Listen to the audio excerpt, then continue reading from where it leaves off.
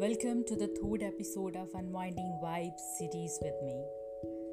Once you get the clue or the source where everything is coming out, sucking your energy and wasting your time, ruining your effort, you immediately start working on the source without pausing with it and thinking the reason behind it.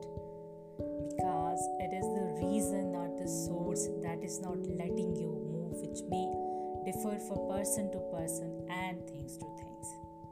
Sometimes it may be either you are not forgiving yourself or you are not accepting the things as they appear to be in reality. Most often we get pain through imagination, expectation, and a false perspective that we have attached with the things. But that doesn't change the reality.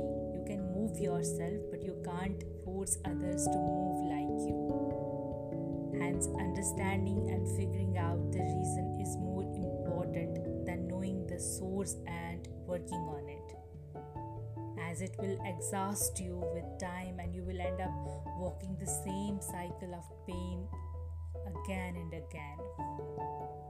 So, concluding this, the source, the reason behind the source, and then working on the two will help you to let go slowly with time. So have patience, as the process is hurting, but the end is more beautiful and valuable than the journey.